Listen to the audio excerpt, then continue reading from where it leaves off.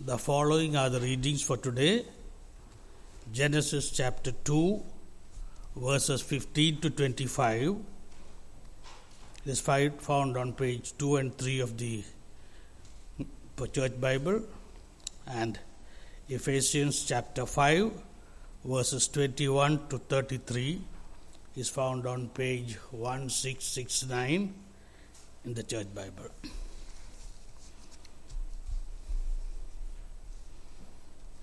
Genesis chapter 2, verses 15 to 25.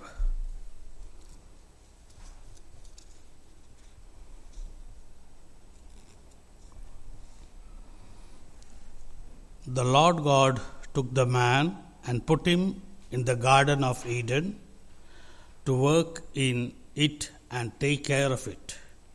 And the Lord God commanded the man, "You are free to eat from any tree in the garden, but you must not eat from the tree of the knowledge of good and evil. For when you eat from it, you will certainly die." The Lord said, "It is not good for the man to be alone. I will make a helper suitable for him." Now, the Lord God had formed out of the ground all the wild animals and all the birds in the sky. He brought them to the man to see what he would name them. And whatever the man called each living creature, that was its name. So the man gave names to all the livestock, the birds in the sky, and all the wild animals. But for Adam, no suitable help was found. So the Lord God caused the man to fall into a deep sleep, and while he was sleeping, he took one of the man's ribs and then closed up the place with flesh. Then the Lord God made a woman from the rib he had taken out of the man, and he brought her to the man. The man said, "This is now bone of my bones and the flesh of my flesh. She shall be called woman, for she was taken out of man. That is why a man leaves his father and mother and is united to his wife, and they become one flesh. Adam and his wife were both naked, and they felt no shame."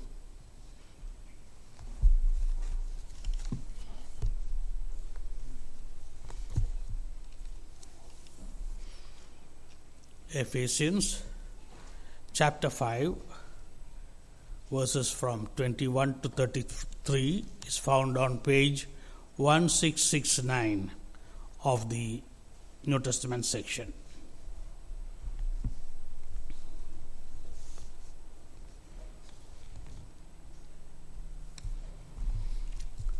Submit to one another out of reverence for Christ. Wives, submit yourselves to your own husbands as you do to the Lord. For the husband is the head of the wife, as Christ is the head of the church, his body, of which he is the Savior. Now as the church submits to Christ, so also wives should submit to their husbands in everything. Husbands, love your wives just as Christ loved the church and gave himself up for her, to make her holy, cleansing her by the washing with water through the word, and to present her to himself as a radiant church without stain or wrinkle or any other blemish, but holy and blameless. In the same way, husbands ought to love their wives as their own bodies. He who loves his wife loves himself. After all, no one ever hates his own body, but they feed and care for their body, just as Christ does for the church. For we are members of his body. For this reason, a man will leave his father and mother and be united to his wife, and the two will become one flesh. This is a profound mystery, but I am talking about Christ and the church. However, each one of you must love his wife as he loves himself, and the wife must respect her husband. This is the word of God. Praise be unto him.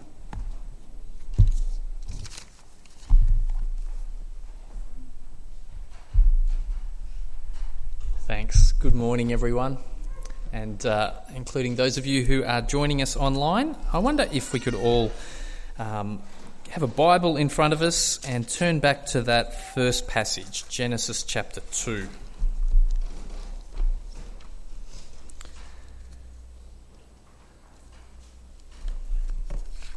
And we'll pray. Heavenly Father, you are good and holy, and your word is good and holy. Please now, as we stop and think about what we've just heard, please give us understanding. Please show us your holiness and your goodness. Lead us to love and respect and honour Jesus Christ. We pray this in his name. Amen. Well, today we are thinking particularly about how men and women relate to each other, which of course is a controversial topic these days. A few years back there was the Me Too movement. Do you remember that? The Me Too movement exposed some serious problems in our society's attitude towards women. And since then there's been an ongoing discussion about whether the church has been part of the problem. Some even question whether the Bible itself has a problem in its attitude towards women. I came across an article that was in the Washington Post newspaper by a lady called Pamela Milne. She says, the story of Eve in the book of Genesis has had a more profoundly negative impact on women throughout history than any other biblical story. Well, this morning we are looking at the creation of Eve in Genesis chapter 2, verses 18 to 25. But what I want to show you this morning is that if you read this passage carefully, if we consider what this actually says, it's not demeaning to women. In fact, here we have a beautiful picture of male-female harmony. I preached on this passage at a wedding recently because this is the story of the first marriage. But this passage, it's not only for husbands and wives. This first relationship among humans, I guess it's a bit like where a stone falls into a pond. There's ripples that go out and in different ways shape relations between men and women in a whole lot of other areas of life. Now, what I want to show you this morning can be summarised in three concepts: equality, difference, and commitment. Equality, difference, and commitment. When I say equality, what I mean is that when we read Genesis, when we read this passage in context, we see that male and female relationships are built on the foundation of equal dignity before God. I don't know, do you remember last week, Dean showed us this picture. He showed us the same picture. First of all, the whole picture, zoomed out in wide angle. And then he showed us the same picture, zoomed in on one part of it. And Genesis chapter 1, we sort of zoomed out and saw the wide angle. We saw the wide angle view of the creation of men and women. I mean, that's our memory verse. God created mankind in his own image. Can you complete it? In the image of God, he created them. Well done. So the wide view, man and women equal in dignity because men and women together bear the image of God.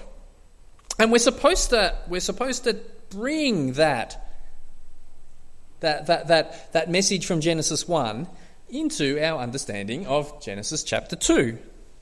When we get to chapter 2, it zooms in and it shows us that while there is equal dignity, there's also an order to the creation of men and women. In Genesis chapter 2, the man was created first. Now here's the thing, up until now, everything mentioned in the book of Genesis has been good. In chapter 1, it repeated over and over again, and God saw that it was good. But here in chapter 2, verse 18, we have the first thing which is not good. It is not good for the man to be alone. Everything that the man has been put here to do with his life depends on the woman. Mankind can't be fruitful and increase in number, can't rule over the earth if there's just Adam all by himself. In a book I read by Graham Bainan and Jane Tour, it put it like this. This is teaching us the absolute necessity of women. And it's not simply that Adam would have felt lonely, it's that the man by himself could not fulfill God's creation purposes. And so God says, continuing verse 18, I will make a helper suitable for him. Hey ladies, how do you feel about that word helper? Certainly some people kind of read this as if, that means, men can just give women the menial jobs that men don't want to do. But in this passage, the way this passage is written, it shows us that the kind of helper that the man needs is not just a functional helper. That's why we have this whole thing about God bringing the animals to Adam. What I mean is that if all the man needed was transport or cheese or a woolen jacket, then a horse, a cow or a sheep would have been quite suitable helpers. But what God wants the man to realise is that what he needs is someone who he can relate to. Eve, in this passage, is not Adam's servant. She's his lover. And it's significant that the first recorded speech by a man is a love poem. When the man sees the woman coming down the aisle, he says in verse 23, this is now bone of my bones and flesh of my flesh. Here's someone who is my equal in dignity and worth. Here's someone who's like him enough to truly know him, and yet also different enough to balance him out.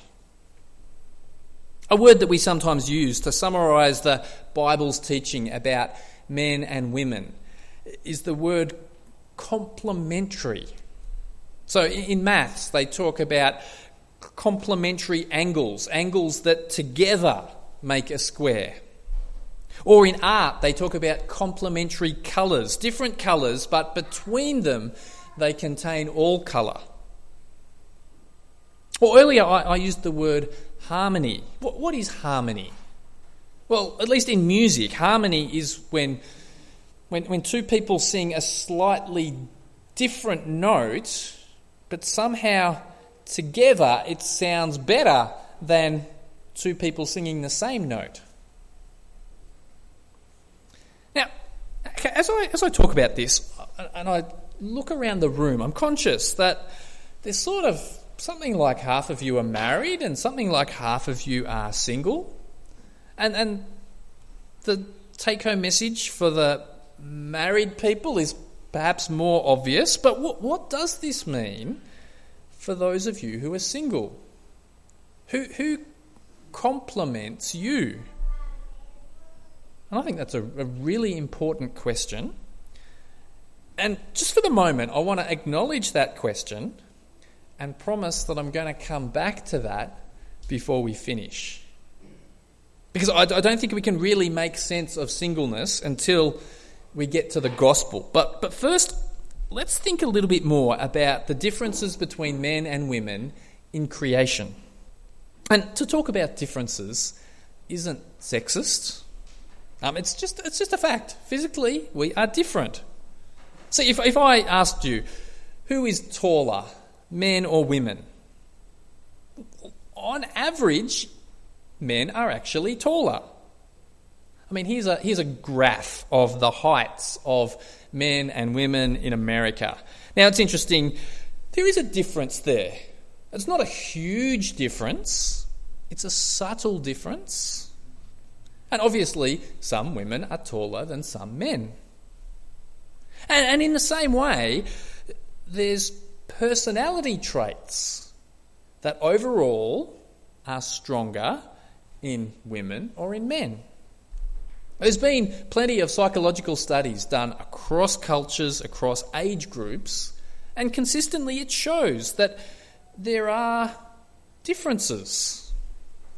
If I can quote this is an article from a science journal. Females on average tend to be more sociable, sensitive, warm, compassionate, polite, anxious, self-doubting, and more open to aesthetics. However, the same scientists also urge us to note that, just like in our measurements of height, in our personalities, we're different, but we're not that different. See, sometimes people talk about men and women as if we're opposites. What is it? Men are from Mars, women are from Venus. But the evidence suggests that the differences between men and women are more subtle than that. And it's significant. When Adam comes out with his love poem, his focus is not on how different she is, it's actually on how similar she is. She's flesh of my flesh. As the American author Dorothy Sayers put it, she said, "The first thing that strikes the careless observer is that women are unlike men. They are the opposite sex, but the fundamental thing is that women are more like men than anything else in the world. They are human beings." Now, there is a subtle difference in role here between the man and the woman. The man is the one most directly given the task of caring for the garden, and the woman's role here is supportive. There is an expectation that the man should be willing to take the lead, and that his wife will be receptive to that lead. It's certainly not like a master-servant relationship where he just tells her what to do all the time. It's a partnership. It's leadership in love. It's not that all men should lead all women. I mean, this is most specifically talking about husbands and wives. We see this at the end of the chapter where the man and the woman experience intimacy within the safety of commitment. And commitment is what comes first. Verse 24 says, "That is why a man leaves his father and mother and is united to his wife, and they become one flesh." This word united, in the Hebrew language, literally it's he should cling to his wife. Now, you might ask the question, well, doesn't the woman also need to leave her father and mother? Doesn't she need to cling on to her husband? And yes, of course she does. But here the man is given the responsibility to take the initiative in love and commitment and service. That's what the man's leadership is all about. It's his particular responsibility to hold on tight, to not let go, to not give up loving, so that he and his wife can grow together and become united emotionally and intellectually and spiritually and physically. Verse 25, Adam and his wife were both naked and they felt no shame. Now, notice the order of how this happens. In God's good design, commitment comes first and then intimacy. Because when you are intimate with someone, you make yourself very vulnerable, physically, emotionally. And so God's intention is that intimacy happens within the safety of commitment. His intention is that you open yourself up only to someone who is committed to your well-being, someone who's committed to sticking by you. Whereas, of course, the trend in our culture has been towards intimacy before commitment. Although it's interesting, one of the things that has come out of this, the Me Too movement, is a desire to educate people in consent. I mean, it's a complicated thing for our society to work through, this whole question of consent, because in the moment of passion, two people can misunderstand whether there's been consent or not. Can I just say, Christians have been doing consent for thousands of years. We call it marriage. And along with consent, we call for a commitment to love and to honour. And even though marriage is a good thing today, reality is that marriage today, even marriage today, is not always a safe place. Anyone who's been married can tell you about hurt and frustration and tension, and some can tell you about a whole lot worse than that. See, it's impossible to land this passage into our lives without recognising that male-female relationships today don't happen in the paradise that Adam and Eve enjoyed. Today we live after the fall. We live after that moment where humanity broke it off with God. We live in this world where we've chosen sin instead of security with Him. And so today, male leadership can so easily become domineering and selfish. And instead of cherishing, we can so easily criticise.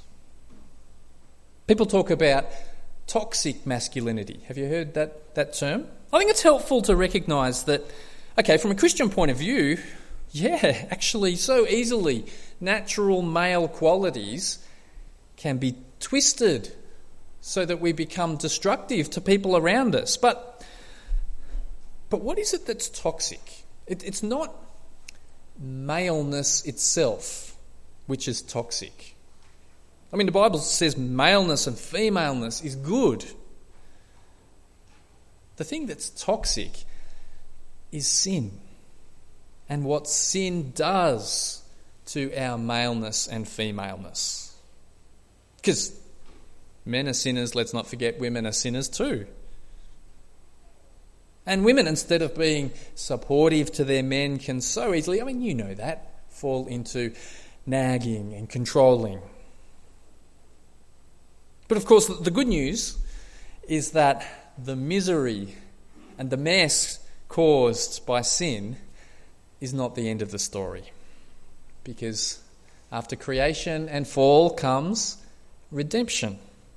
And our second Bible reading was all about how the coming of Jesus re-energises marriage. Because Jesus comes expressing God's love for his people.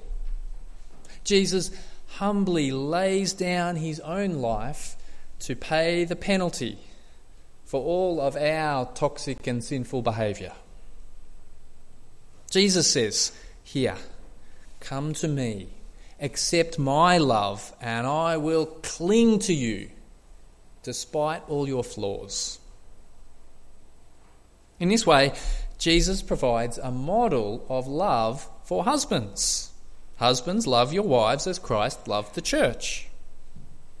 And so Christian male leadership is all about being Christ-like and taking the initiative for your wife's spiritual welfare so that she will be the woman that God has called her to be. Let me speak to those of you married men here this morning. Take that responsibility seriously. Be the one who makes sure that your home is going to be a place of prayer, who makes sure that your family is a family who opens up God's word. You be the one who gently leads the way in faith. But also, wives, can you help us with this, please? I mean, we need your help to be the men that God has called us to be. And so the love of Christ revitalises marriage. But Christ's death is about much more than just improving the quality of marriage, isn't it? Because what's he doing? Through his death, Christ brings together his church as a community of love who he is leading into the new creation. In the new creation, the physical unity of marriages will be left behind. Marriage won't be part of the new creation. Instead, we will be captivated by the spiritual unity that we have with Christ. In that sense, we will find that he is the true man. He is the true lover. And we together are the ones he loves. We are bone of his bone and flesh of his flesh. He will forever cling to us, and we will forever delight in that embrace. And so now that we've got to the gospel, I think now we can start to make sense of singleness. Because, okay, if marriage is the foundational relationship of this creation, and in the Old Testament, marriage is always the goal. In the Old Testament, singleness is never a good thing. You're always missing out on something in the Old Testament.